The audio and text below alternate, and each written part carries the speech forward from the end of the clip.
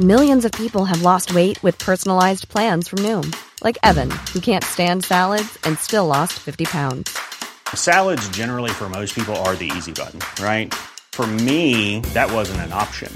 I never really was a salad guy. That's just not who I am. But Noom worked for me. Get your personalized plan today at Noom.com. Real Noom user compensated to provide their story. In 4 weeks, the typical Noom user can expect to lose 1 to 2 pounds per week. Individual results may vary. Today's episode is brought to you by BetterHelp. My mental health really began to suffer during COVID. At first, life seemed normal. I work from home anyway. But as the months passed with no vacation, no friends to see, no change in routine, it was a bit like the walls were closing in. And one of the things that got me through that period was therapy. Talking to someone who could help change the patterns that led to distress was incredibly helpful. If there's something you need to get off your chest, then why not give BetterHelp a try? You can just fill out a brief questionnaire online and they'll match you with a licensed therapist.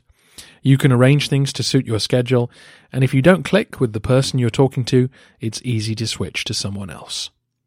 Get it off your chest with BetterHelp. Visit betterhelp.com/Byzantium today to get 10% off your first month. That's BetterHelp, HELP.com/Byzantium. Hello everyone, this is a quick update about the 2020 tours to Istanbul. As you know, we had 2 tours in the city this spring, and they were hugely enjoyable.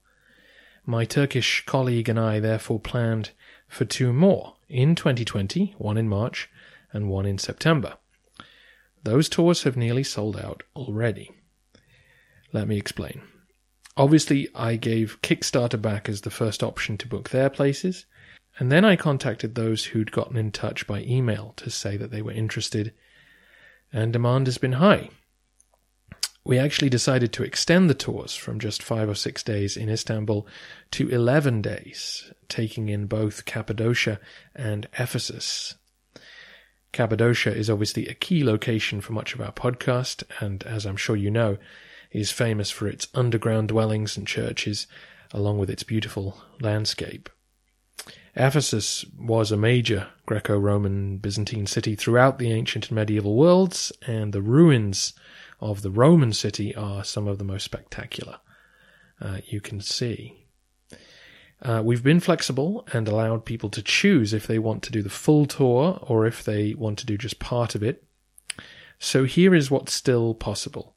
The September tour is full for those wanting to do the whole 11 days. If you're someone who just wanted to come to Cappadocia and Ephesus and skip the Istanbul part, then there could still be room for you, so get in touch. For the March tour, there are still a few spots available. This is March 22nd to April the 1st.